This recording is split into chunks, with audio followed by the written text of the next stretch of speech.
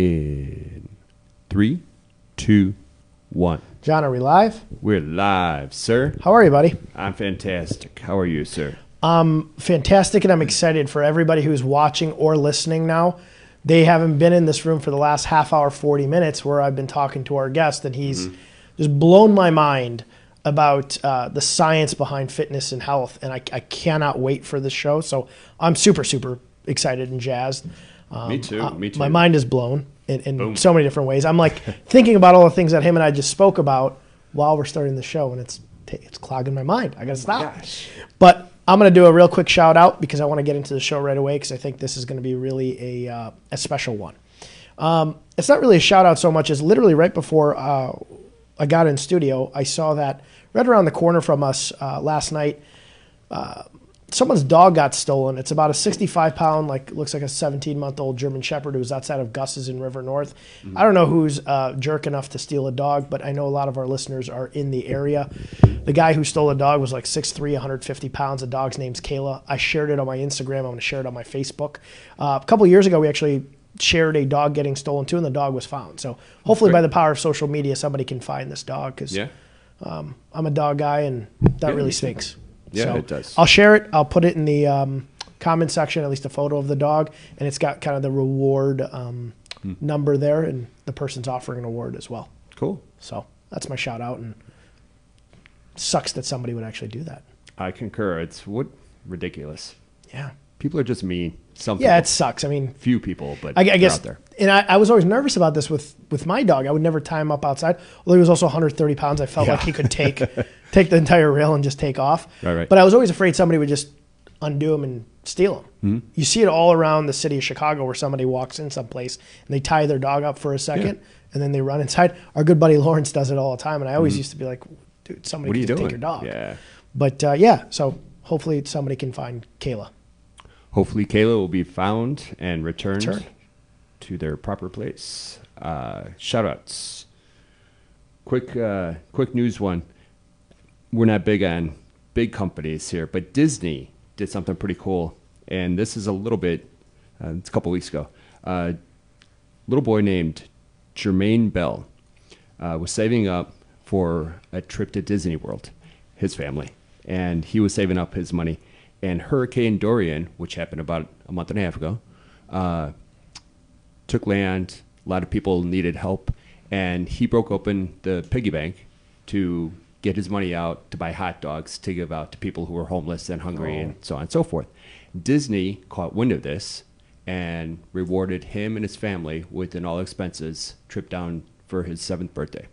Oh, very cool. Kudos to him for obviously saving up all that money and then giving it to the less fortunate. And shout out to Disney.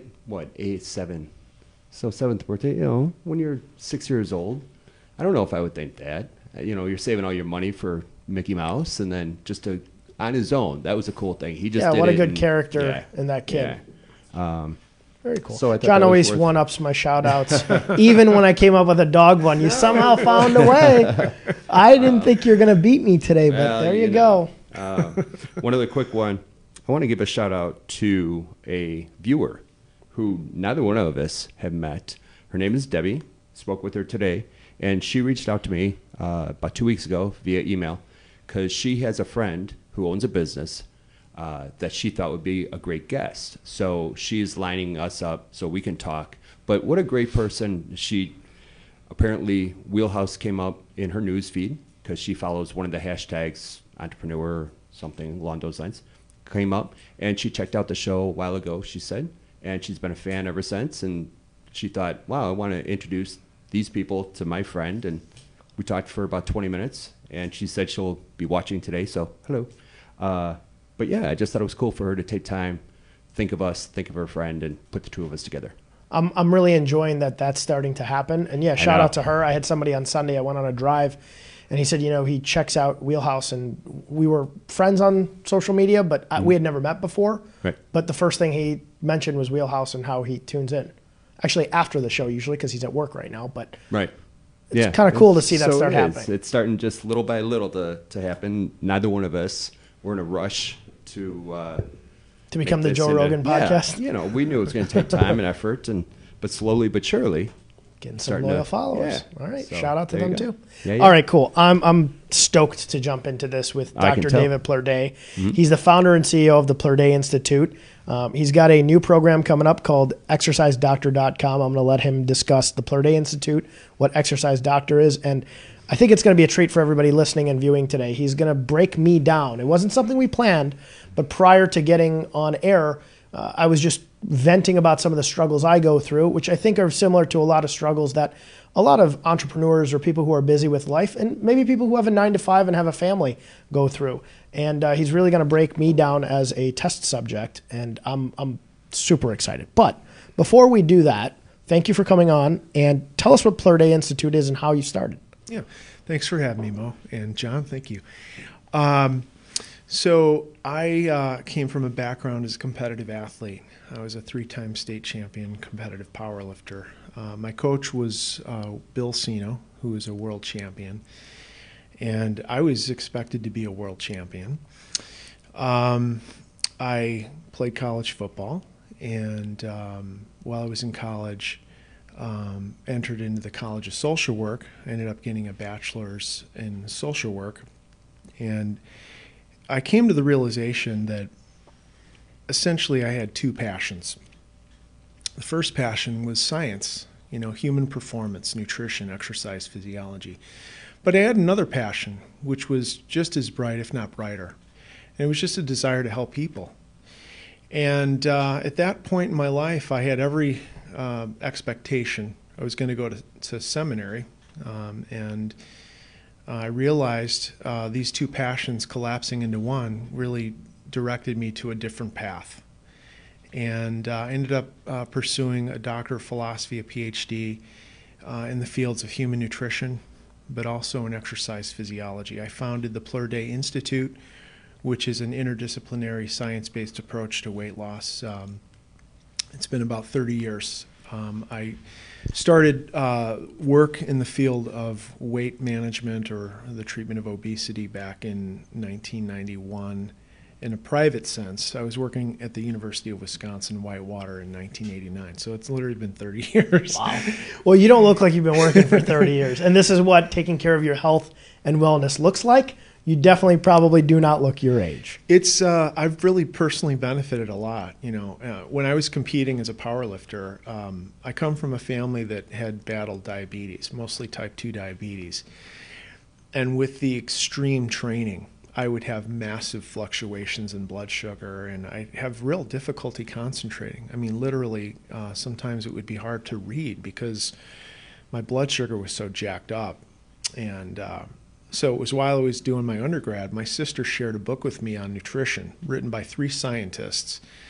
I read that book and I applied what I read, and it changed my life. My mental acuity and focus improved so dramatically. I really questioned whether or not I wanted to continue to compete as a powerlifter because part of my problem was this massive glycogen depletion. So I stopped. I stopped training, competing, and became fascinated with nutrition and exercise physiology for many different reasons. And anyway, so I ended up getting my PhD in nutrition and exercise physiology. I've been operating for over 30 years. I've helped thousands of men and women from all over the country, and it's been an incredibly gratifying career for me. Well, and I already have the benefit of understanding a little bit, at least just the tip of the iceberg of what you do, because I've done some research on you, Sure. looked at your website, and we've had some time to chat. Absolutely. I suggest to anybody who's listening or watching to check out the Plerday Institute's website, because I think what's fascinating about what you do, it's not science at its, I want to say, again, at the tip of the iceberg. It's such an in-depth look at you as a scientific project almost for you guys. And I'm going off of your website here, the metabolic research, the exercise physiology, just the psychology you go into about eating that we were touching on before coming on air.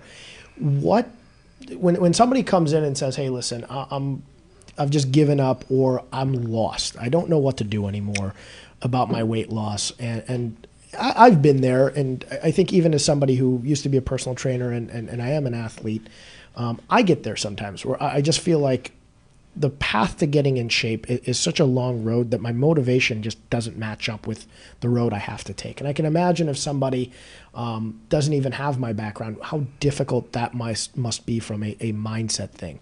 What is the steps you guys take when somebody comes in and says, I've kind of given up on trying on my own? What's step one through kind of guiding them through the process of the Plur Day Institute? Yeah, so the first step, people reach out to us. We have a 24-hour intake department, 844 Plur Day. It's a 24-hour call center, and we assess people's candidacy. So there's a series of questions, and what that entails is determining, does somebody have a clinical need for weight loss? Is there an emotional and psychological readiness to cooperate? Is a person in a place where they're ready to commit? And do they have the bandwidth, Sure. And so if we get the right answers to those questions, we schedule people to come in for a half-day assessment. We take them through a complete battery of tests. And we use an instrument called the BOD Pod, which is a device that separates fat weight and lean weight, measures the weight of muscles and bones, connective tissues and organs. And it measures the weight of all fat, not just the fat we can pinch, but intra-abdominal fat, intrathoracic, intramuscular, intracranial. It measures the weight of all fat. And we do other tests, but we map out essentially what we can do for that individual. How much body fat can they lose? How long is it going to take? What are some of the different treatment options and cost options? And what sets us apart is what we call the interdisciplinary aspect. And so we look at nutrition, of course, but at a deeper level.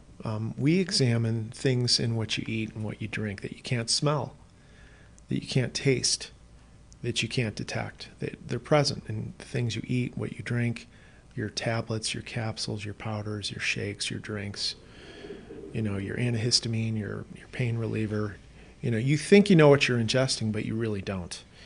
And so as a scientist in the field of nutrition, it's really all about chemistry. We study the chemistry, the underlying chemical quality of what people eat, what they drink, precisely how they're eating and drinking, and what are the ramifications of those patterns, metabolically speaking. It's eye-opening because inevitably what we find out is that we all come to the table at Plur Day with our own ideas, our own perceptions, our own beliefs. The problem is, as a non-scientist, we have no way to verify our beliefs or our perceptions. And at Plur Day, it's just a very unique operation. It's a full human performance laboratory. And so we don't guess. We make decisions based upon objective measures, lab tests. And when we run those tests, we don't send those tests to the lab. You are the lab. We are the lab. So it's total objectivity in chemistry, nutrition, and also in the exercise physiology department, we look at muscle metabolism. So we would take a person through a protocol of walking very slowly and then moderately and then fast and then a slow jog. And we look at how the muscles adapt metabolically to those different levels of exertion to see how fatty acids and glucose are utilized differently. So you have a perception, if I do this exercise, I burn fat. If I do that exercise, I burn sugar. But how do you know that? You don't. Unless you're in a laboratory and you're measuring it, it's nothing but a guess. So the beauty of what we do is we don't guess, we measure. So we look at what a person's doing. We prescribe very precise modifications. We also, in terms of what they're eating, what they're drinking, and how they're eating and drinking, and of course that also includes we provide exercise prescriptions and 7-day-a-week accountability. We're looking not just at the physical science, but we're asking the question: hey, why do I eat at night when I'm not hungry? Why do I eat past full? Why do I occasionally binge? And oftentimes, a person has several different emotions they're not even aware of. Maybe I'm exhausted, maybe I feel fear or anxiety, or maybe I'm mourning the loss of a loved one, maybe I'm celebrating. Yeah. The point is that the triggers to self-medicate with food aren't always negative.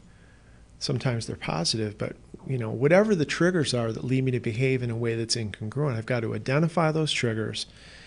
I've got to learn how to avoid those triggers when they can be avoided. If I can't avoid them, maybe I can minimize them. If a trigger, let's say you have a girlfriend and she pushes your buttons occasionally and she's not going anywhere anytime soon, right? Sound familiar, right? How do you set boundaries for yourself mentally and emotionally so that you don't trip over yourself? Right. You know, and the other reality, which is totally unique at Plur Day, is we address the fact that for many of us, food's been a drug, that we've had somewhat of an addictive relationship with food, not to be overly dramatic. But we look at weight loss through the lens of a sobriety journey. And one of the main goals of a sobriety journey is to come up with multifaceted strategies to cope with my pain that's not my drug, in a way that's totally congruent with the path we all know we want to walk. You know, so like, for example, for me, I work long hours. I have a huge caseload. You know, I come home, I'm exhausted. And sometimes I'll ignore my signals of drowsiness, sit in the family room, click on the TV, and guess what I'm going to do? I'm going to crawl through the cupboard and look for the crackers or the cookies or the chips or whatever it is. And it has nothing to do with hunger. I have a chef. You know, I eat every 2.5 hours. I can eat anything I want. I'm not hungry. You know, exhaustion, for me is a real trigger. So for me, my strategy is I need to go to bed. If I'm going to watch TV, I should watch it in bed, not right next to the kitchen where it's like, Interesting. So if a person's trigger, let's say, is loneliness, the key is to make an effort to connect. If somebody is mourning, they need to seek ways to find comfort that's not food. If somebody's trigger is fear or anxiety, they've got to deal with those triggers head on in a different way. Sure. So addressing the psychology of behavior, but also addressing the fact that food is a drug for a lot of people. And so that involves kind of a mentoring relationship, sort of like a sponsor, or somebody who's on the other side of that problem who totally gets my struggle, somebody I can confide in who will coach me and encourage me and hold me accountable in a way that's really productive and supportive. Yeah, it's what you guys are doing is not just a lifestyle change at a very minor level. You're changing somebody's life. You touched on a lot of things that just, again, were instantly touching pain points for myself. I think I'm like you in that I come home and I'm exhausted. Right. And my couch is right next to my kitchen. Mm-hmm. And I will start to watch something on television as I'm working. And the next step is I'm either looking at Uber Eats or I'm going to my fridge and then I'm bringing that food back on the couch and I'm eating and I'm thinking to myself, why am I doing that? Right. I also know that, you and I spoke off air, you recommend to eat every 2.5 hours. Right. We can touch on that in a second, but I don't do that. I have too many large meals and then I go way too long between meals. Sure. But I know that my reaction to exhaustion is to eat, whether it's at work, at lunch, I wait too long, I'm tired, I eat, and it's an emotional reaction. Of course. And I like to binge, and I do eat past full virtually every time I eat. And it's probably one of the biggest pitfalls I have is I don't portion control anything. I eat in excess, I eat too much, and I eat at the wrong times all the time, usually. But that sometimes takes an honest approach, and I don't think I ever, even prior to this, even thought about it like that. I just thought, well, I eat too much when I sit down to eat, or I eat past full, but I never thought about it as an emotional approach to something going on in my life. I never thought, maybe just lay in bed, because I do fall asleep right away if I'm laying in a bed. Lay in bed, watch TV, and you'll probably knock out, and then you'll avoid the meal. Right. But things I never, ever thought about. I want to ask you about the exercise doctor, because I know we're going to do, and I want to be respectful of your time, kind of an analysis of me. So you, previous to exercise doctor, your target demographic was what? So our primary profile client is usually 50 years old. They're well educated. They typically own their own business, and they're succeeding at pretty much everything they've ever done. Except one thing. Except health and wellness. Their weight. They've had a weight problem for years. And it's not because they haven't tried. They've worked with a trainer. They've tried different book diets. They've not gotten traction. And it's a source of frustration. It's, on a certain level, it's confusing. It wouldn't be at all unusual or a surprise if somebody was really mad at themselves. Like, how the heck did I let myself get to this place? it would be common for a person to feel some fear about the trajectory of their health. I mean, if I don't get this under control, where am I going to be in 10 years? And the answer could be, am I even going to be around? And so, the main character at Plur Day is not Dr. Plur Day. The main character at Plur Day Institute is this 50-year-old business owner, and I come in and I do 4 things. The first thing that I do is we look at this problem of, I want to lose weight, but let's be specific. I want to lose body fat weight. The underlying problem when someone wants to lose body fat and they're not getting any traction is actually a suppression of an enzyme inside the fat cell. So as a scientist, I developed a technique to monitor this enzyme. It's called hormone sensitive lipase. And in 30 years, in every single case when people come in to see me, the common denominator is that enzyme is in a state of suppression. What that means is that the storage fat in the fat cell, it's called triglyceride. The fat cell is essentially at that moment incapable of breaking the fat into pieces. And if you can't degrade the triglyceride, you can't mobilize these things called fatty acids. And if you can't mobilize the fat from the fat cell, you can exercise till the cows come home. Interesting. You'll have no substantial fat weight loss. So we monitor this enzyme. And I developed a technique. We can control the enzyme. It only takes me 3 days to reverse the enzyme suppression in all fat cells, from the top of the head to the bottom of the feet and everywhere in between. And we confirm this in a laboratory setting. Once we reverse the enzyme suppression, we monitor that enzyme and effectively deflate fat cells by about 70%. Now, the significance of that is body fat weight, whatever it is simply the weight of all fat cells. So body fat weight reduces by about 70%. And the statistics on it are mind-blowing. I won't bore people right now with that. But the first thing that we do is we get control of a mechanism in the fat cell, and we are operating in a laboratory, and it's a very unique experience. The second thing we do is we help people maintain what we call caloric neutrality. So to give you an explanation of this, I was a competitive power lifter. I used to bench press well over 500 pounds. I don't do anything like that now. He even makes me feel bad about my max bench press, which most people don't. Oh, man. So, when I hit 40 years old, I always saw myself as the former athlete who could pretty much eat or drink anything and not gain weight. And when I hit 40, I started gaining weight, and I didn't like it. I mean, how can the weight loss doctor gain weight, right? That's not congruent. So I ended up doing a lab test on myself called a resting metabolic rate test. I thought my resting metabolic rate would have been closer to like 2,300 calories. Much to my surprise, my resting metabolic rate was about 1,700 calories. Big difference. And so I'd go out to eat at Gibson's or whatever, get the ribeye and get the Opus One, and I could afford it and I enjoyed it, and why not, right? Well, when I realized how far from the reality I was in terms of my perception of what my calories and portions were, I'll have the fish and a gin and soda, thank you very much. If a person reverses the enzyme suppression in their fat cells will mobilize fatty acids. But let's say you replicate a calorie surplus unaware from beef or chicken or salmon or avocado or mayonnaise or olive oil. It doesn't matter what the surplus comes from. The body will interconvert that back to a triglyceride in the fat cell, even if there's no suppression. So if you reverse suppression in the fat cell, but you're replicating calorie surpluses, you still get the same outcome. You have to do both. You've got to reverse suppression and maintain what we call caloric neutrality. The beauty of what we do is we measure it. There's no guessing. Right.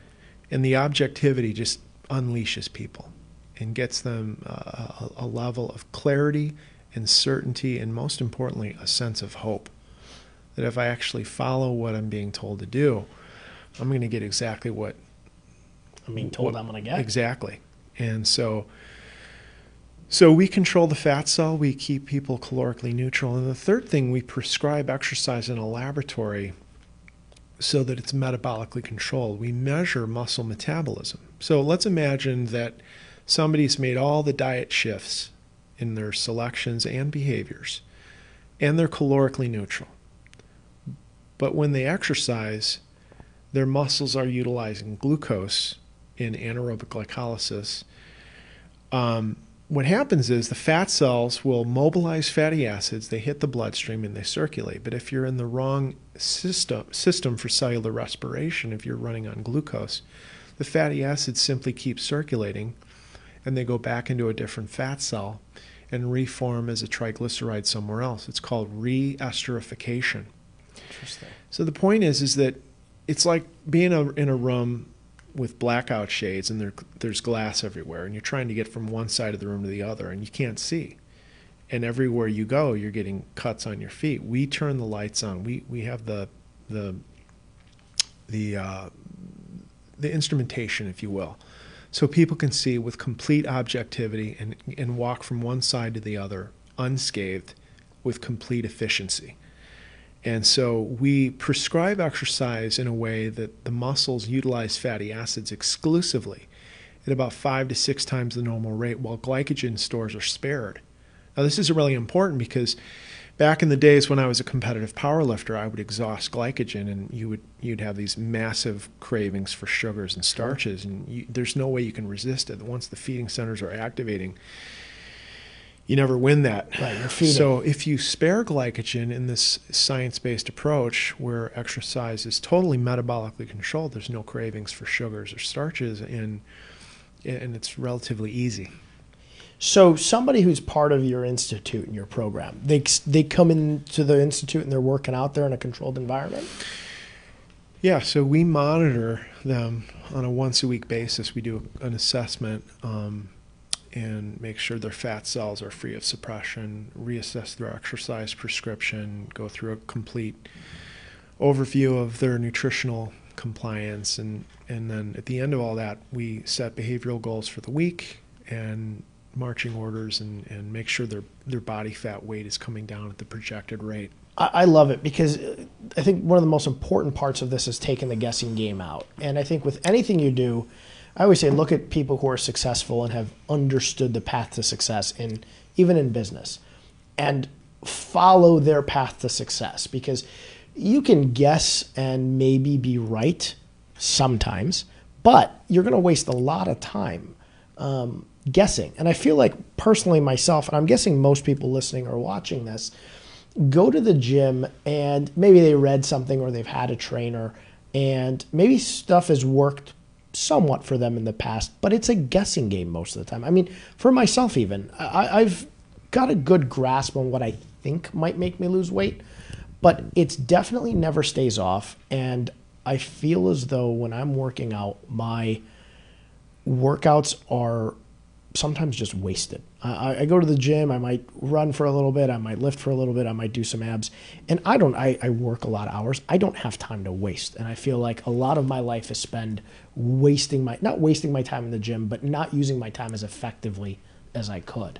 And health is wealth, and you're going to gain a customer in me 100%. And what I would suggest to people listening, and I think we're going to hopefully touch on me in a second as an example. Sure. What I would suggest is you want to look at an hour of your life and put a value on that, and expand that out 10, 20, 30 years of fitness going forward. If you are productive in that hour of gaining perhaps the most important part of your life back, your health, all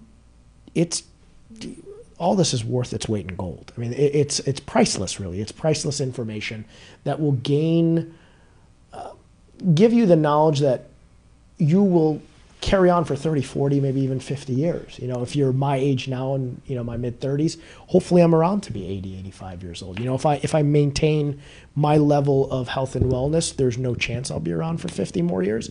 But what I'm going to hopefully learn from you will carry itself for, half a century. And there's so much value in that because, again, I would venture a guess I'm probably a little more advanced, I'm going to say this gently, than the average person when it comes to health and fitness, but I'm still guessing. This next segment is super important. We're going to break me down as a test subject for exercisedoctor.com, something that I'll let Dr. Plardey touch on at the end of this. Before we came on air, he was kind enough to talk to me about what my goals are, what my struggles currently are with my health and wellness.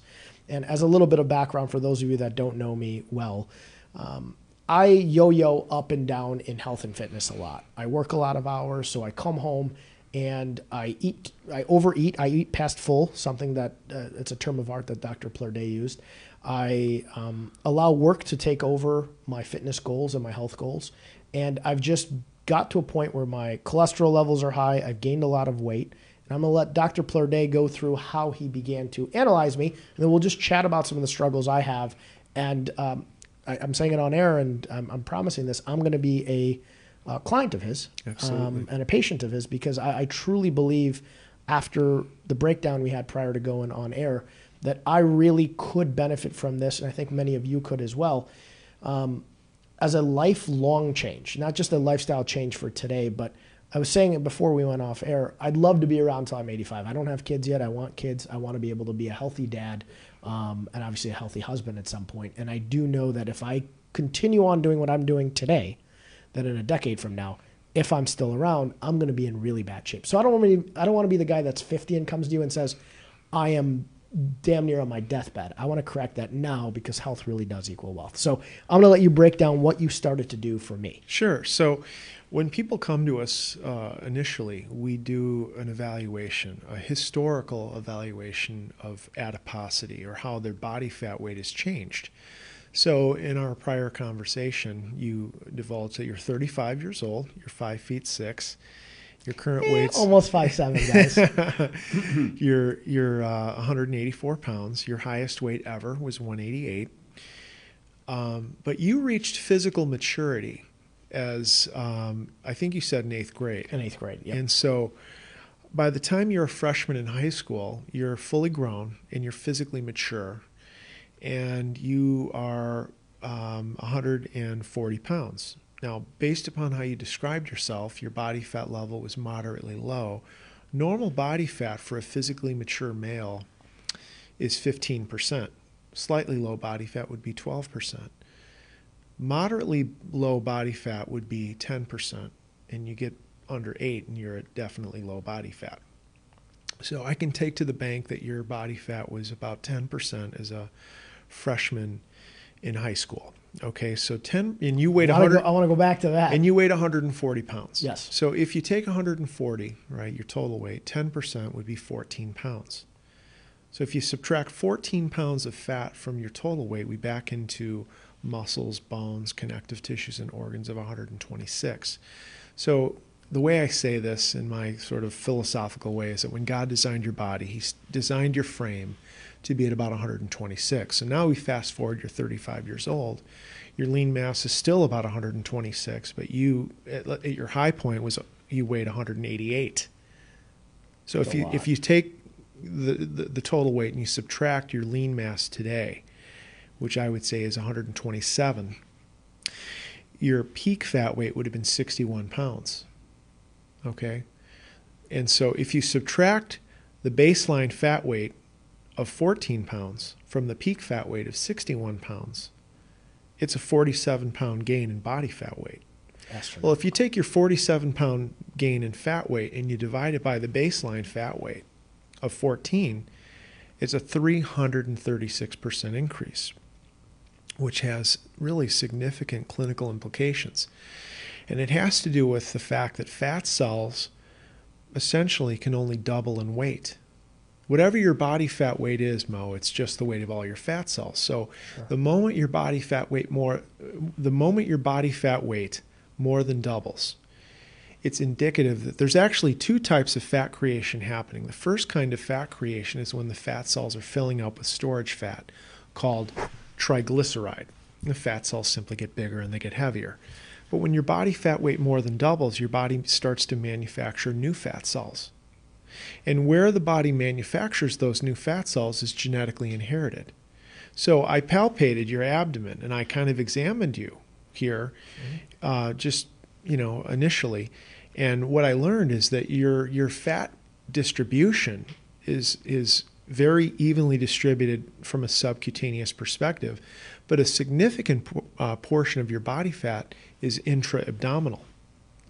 And the problem with that is that as fat cells are accumulating in your abdomen, they encroach the liver, and you start to develop a condition called non-alcoholic fatty liver. And this is a problem, because if my blood glucose is elevated, part of that glucose will be diverted to the liver, and I'm going to form glycogen, and my blood sugar comes down. If my blood sugar is low, my liver will degrade glycogen and release glucose and bring me back up. But when the liver starts to get fat, your ability to buffer your blood sugar is hindered. And the problem with that is you end up overproducing insulin. And so what I tell people is that if you had a 336% body fat weight gain, you can't have that outcome.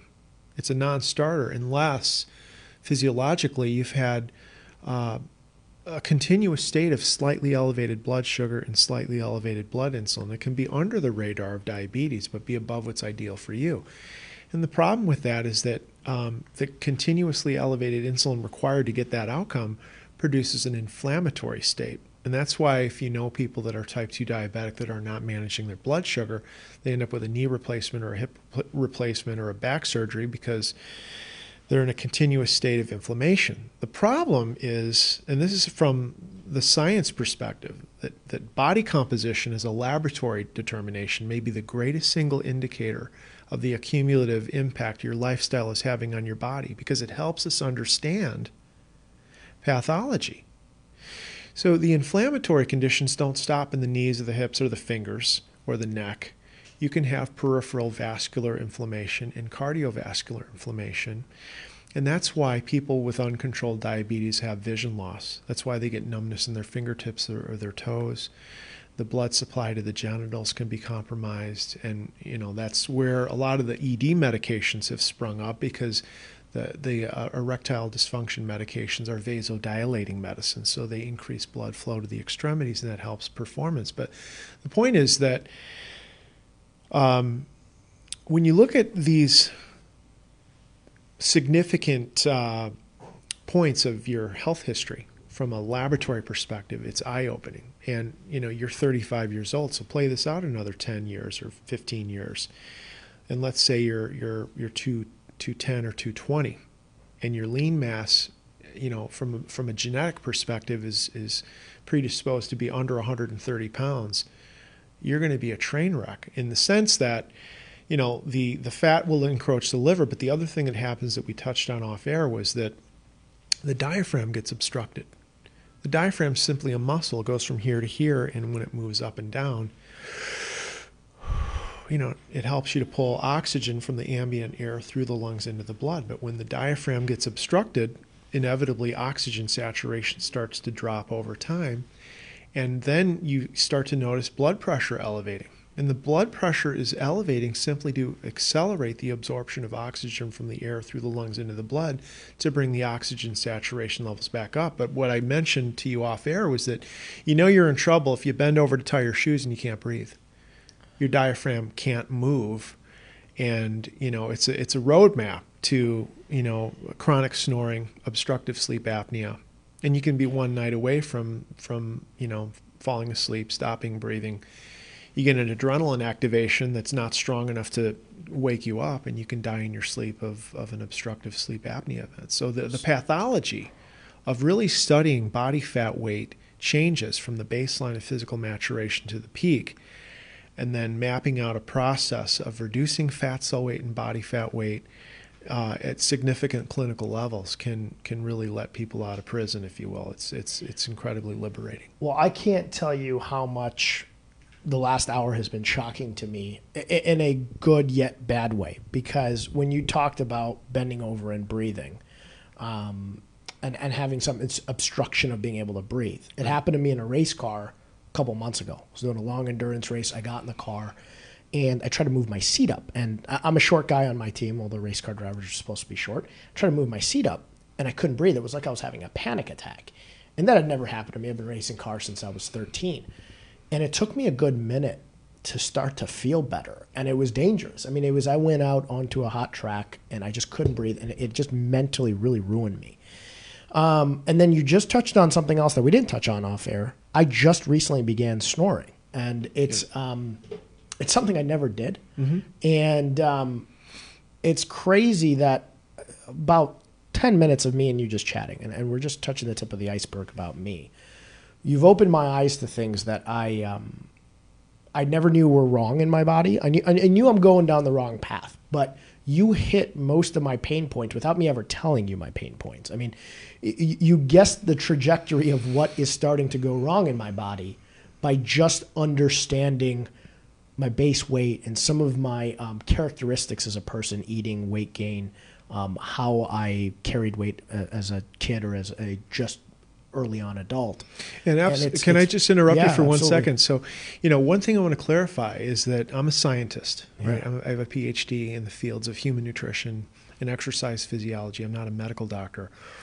But, it's amazing. I think in medicine today, people are writing scripts, but they're forgetting physiology. They're forgetting chemistry. And 80% of the equation is understanding chemistry, adjusting eating behavior to normalize metabolic conditions, and the culmination of the interdisciplinarity of the Plur Day method, unleashes people.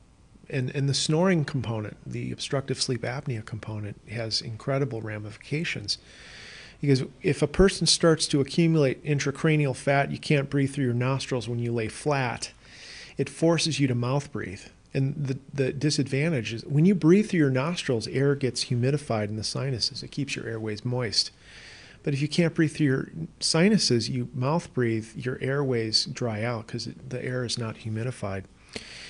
And it really perpetuates the risk of obstructive sleep apnea. But all of this is tied to body fat and where it's distributed.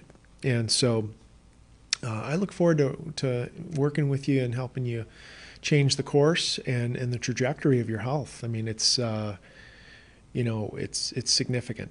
Yeah, I mean, I'm blown away. I mean, you're going to leave the studio today, and I'm probably not going to stop talking about this till I come into the studio and meet with you, because outwardly, if somebody looked at me, they'd probably say, oh, well, he's not in terrible shape. I know I've gained some weight from me. But from baseline, from what you've explained to me, this weight gain of 300, and I can read it, 336%. Has changed my life dramatically in a bad way, and I'm only 35. I joke I've gotten really old, but I'm 35, and I'd love to be around for 50 more years. But if I continue on like this, there's not a chance. And it's interesting because this objectivity, it really can only be seen in a laboratory setting. If I look at you without clothes on, I don't judge people. It's in a laboratory setting that we have these conversations, but I can ask those pinpointed questions and I can conduct an analysis without the lab because I've done it for 30 years. And the context of that is everything about the quality of your life 10 years from now. That's incredible. Well, so this exercisedoctor.com, right, it's more geared towards a guy like me, as opposed to somebody who's waited till they're 50 and really struggling. Explain what that is and what the difference between the two programs are. Yeah, so we have this thing called the Plur Day method, and it's the foundation of our science. And we're developing 3 brands. The brand that's been the established focal point is the PlurDayInstitute.com. And it's weight loss, it's interdisciplinary science-based weight loss for the executive who has a high clinical need. We have another brand called DrNutrition.com that is an affordable weight loss approach that's science-guided. It's not the full in-depth involvement with all the science, but it gives people enough of the science to make substantial progress. But it's science-guided weight loss that's affordable. That's called DrNutrition.com. That website is in development. Right now, all of those domains go to the PlurDayInstitute.com. We have a third brand called ExerciseDoctor.com. And that brand is all about fitness and performance for the executive who just wants to take his or her game to the next level and really would love to work with somebody with doctoral science credentials in multiple fields, but doesn't know where to go. Right. And so we do half-day assessments. It's $1,500, and it's worth every penny. It's worth actually a lot more than that. At that point, we map out how much body fat can be lost, how long it's going to take, what are the different approaches that we need to walk through, and and it's really an amazing process. But the exercisedoctor.com it's a flat fee of $10,000 for a year, and it gives people the guidance, support, the encouragement, and the accountability they need to get whatever they want. We can confirm if their desires, their goals are possible. Oftentimes, we surpass people's expectations. Yeah. And the power of the method is, to this day, 30 years later, after I started this whole thing, I'm pinching myself. I can hardly believe it. Well, I cannot stress how much value 1 year of attending your institute would have on somebody's entire life. You've gained a client in me, and I hope that anybody who's listening or watching this again can check out your website and have a very honest evaluation with yourself. I've had a very and I'm going to call it sobering. I've had a very sobering hour and a half chatting with the doctor here. I knew I'm going down the wrong path, but not to the extent that you've now explained for me. Some of the symptoms that you explained to me have been happening to me, but I have not understood why they're happening. Right. And the dramatic effect of, again, playing that out for 10 years could be really, really a costly thing for me. So I can't wait to, and I call it an investment in your future, investment in health. I know as a entrepreneur, as a business owner, if I had a family right now, I would probably be operating at suboptimal levels. I mean, I know myself. I wake up in the morning, I'm exhausted. I go to sleep, I'm exhausted. I'm not effective. I mean, it's such an investment in your future and your health. And kudos to you. I mean, I've been around fitness and wellness for a long time. I've never had somebody approach my health and wellness like that. And I mean, I come from a family of doctors, and my dad's been pleading and begging with me, and he listens to the show to take control of my health. And, you know, I did my blood test. Fatty liver enzymes, just like you just mentioned, prior to me ever telling you I had them. You mentioned that was going to be a byproduct of my lifestyle right now. And I again, cannot stress it. I've been around the fitness world for a long time. I've never seen anything like this. Well, I really appreciate the opportunity to talk with you today. Yeah. If somebody wants to reach out and get a hold of us, they can go to the PlurDayInstitute.com, the Get Started page. They can fill out a little note and send it. It comes directly to me. And we can get the conversation started. Or they can call our 800 24-hour call center. It's 844-756-8733. 844-PLUR-DAY is our call center. And we can get the conversation started. Where are you located? We're located in Lisle, Illinois, right off of I-88. So it's awesome. Really easy to get to and conveniently located. All right, before I let you go, because I always like asking this about people, I'm going to ask you for a piece of advice, but I want to know what Dr. Plur-Day does when he's not evaluating and changing the lifestyle of people. What does free time for you look like, if you have any free time? Oh, I do. So one of the things, I like meditation. Okay. I practice therapeutic journaling, prayer. Exercise has always been a passion for me. How I exercise has totally changed. What do you do now? Well, I used to run marathons. I've run 10 marathons. I finished in the top 10% of finishers in the Chicago Marathon, and before that I was a competitive power lifter. Now I just exercise to stay in shape and be healthy. I'm 54 years old. You don't look 54. And I have less body fat now than when I was 18. I weigh about 10 pounds less than when I was a senior in high school. Funny story, my daughter saw a picture of me in my office of when I was playing football senior year. And she looks at it and goes, "Dad, your face looks different. What's going on with that?" I'm like, "Well, I actually have less body fat now than I did back then." She's like, "That is so cool, Dad." I'm like, I've benefited so much personally from the research that I've done. And, part of my own story is a sad one. My brother was my inspiration.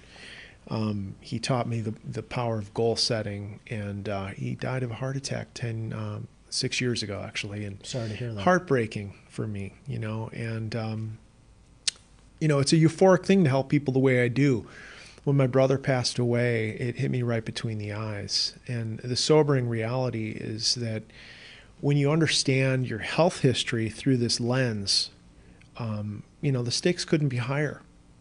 And so, there's a time for contemplation, there's a time for action. But anyway, I sort of strayed from your question.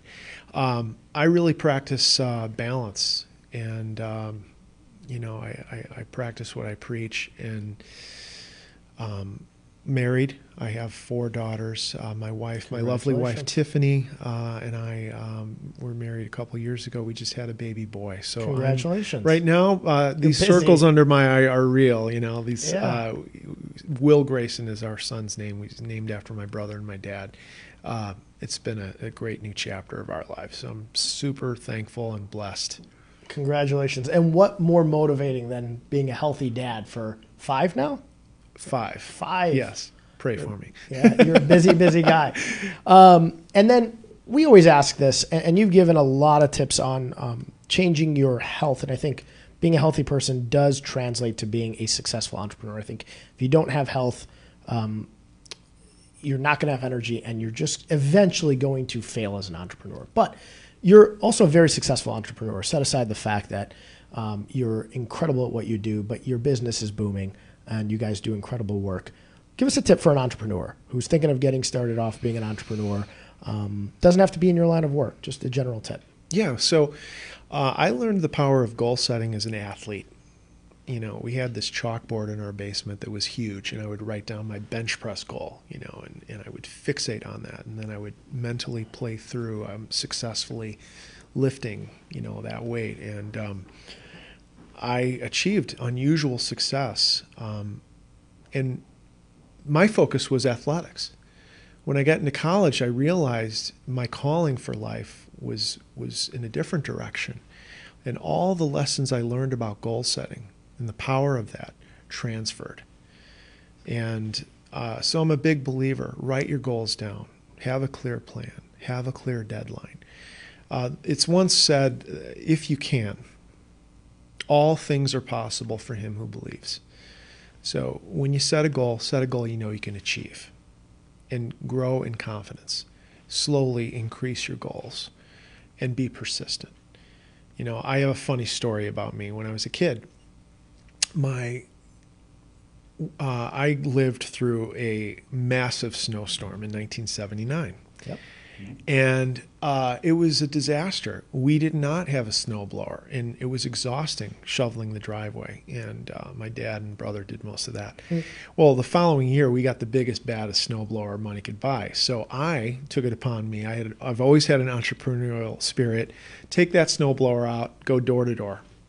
I come to this one person's house and I say, "Sir, I'd like to snowblow your driveway. Only charge $5." He goes, "Oh, that's okay. I'll do it myself." I said, "Okay, that's no problem. I'll do it for $4." He goes, "No, it's okay. I'll do it myself." I said, "Okay, $3." He goes, No. I'll do it myself." I said, $2, man. You can't say no to $2. He goes, "Son, you are the most persistent young man I've ever met. I'm paying you the full $5. That's awesome. That lesson of the power of persistence has always stuck with me. That's awesome. And you can't go wrong with that. Well, I'm excited, and I appreciate the advice. I'm excited to learn from you when it comes to health and wellness. I think we think a lot alike. My favorite quote is, "A goal without a plan is just a wish." That's right. It's what I constantly beat in people's heads when I'm coaching them on the business side of things. Write down your goals, make a plan to achieve those goals, and break them down into what you got to do every single day. So I love your advice. And I can't wait to have you back on. I apologize for the power going out. We're going to fix that on the YouTube clip, so it's going to be one long episode. I'm excited to take Mo of today with Mo of a year from now. Hopefully when I'm 36, somebody can look at me and say you're in better shape than you were when you were 18. That'll be a goal for me. I'm going to let John, if you have any questions, I sometimes skip over you. I know you've been working hard on getting the audio and everything working since the power went out. But any questions for our guest? Well, I tell you, thank you. And my pleasure. Thank you for having me. Just enamored back here listening to what you've been saying. So for a person who is watching today, and I understand I'm asking for an elevator pitch. Sure. In a very complex scientific question. But somebody that's at home today, 2 things.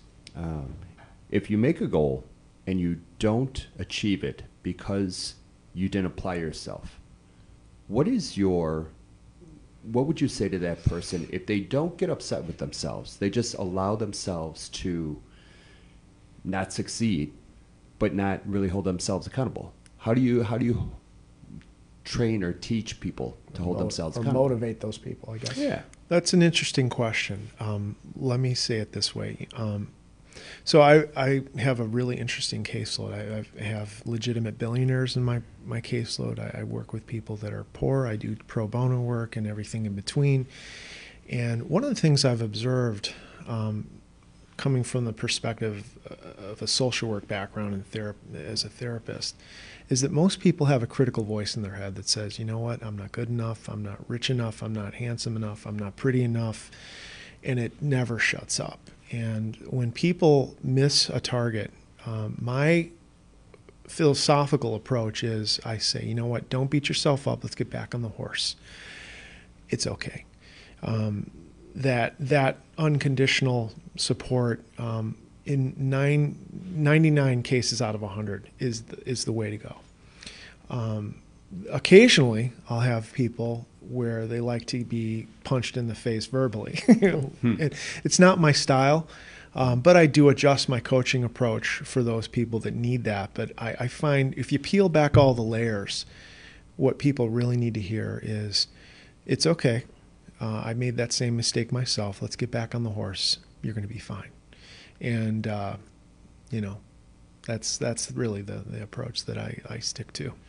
Very nice. Okay. And one last, you said you eat roughly every 2.5 hours. Correct. Fantastic.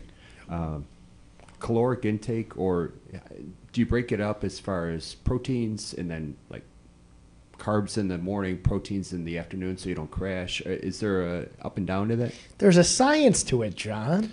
Well, of course there is. Yeah. So one of the things we teach people, when people ask me, is what I'm eating good or bad? Mm-hmm. And we have a complete record, right? I say the same answer every time. A wise teacher once said, it's not what goes in your mouth that makes you bad, right? It's what comes out of your mouth. There's no morality in food. That's my position. The question's never going to be, is what you're eating good or bad? The question is it metabolically optimum for John Lally? And the answer all too often is no, it's not. But half of what it means to be following the Plur Day method is not just dealing with the chemistry of your selections in foods and fluids, but half of what it means is related to your behavior. I teach people to eat every 2.5 hours, whether hungry or not, because if you eat every 2.5 hours, you never get hungry. Your satiety center, the part of the brain that signals you're full, remains activated. Mm-hmm. And when you're not hungry, it's much easier to follow a regimen that's healthy. If I go all day without eating, I lose that battle. I'm going to eat everything in sight. I'll eat my body weight in sugar or whatever it is. Mm-hmm. And it has nothing to do with discipline. At that point, it's pure biology. The feeding centers of the brain are pulling me by the nose, and I lose. So we look at the physiology of how the brain regulates hunger, so you win. And so following a healthy regimen is easy. But we also look at the psychology of, hey, if I'm eating and it has nothing to do with hunger, what's the trigger? Is it anger? Is it frustration? Is it sadness? Is it fear or anxiety? Or am I celebrating? Right. So anyway. Interesting. Okay, thank you. You bet. But as far as the science goes, it doesn't get more precise at Plur Day. The calories, the portions, the breakdown.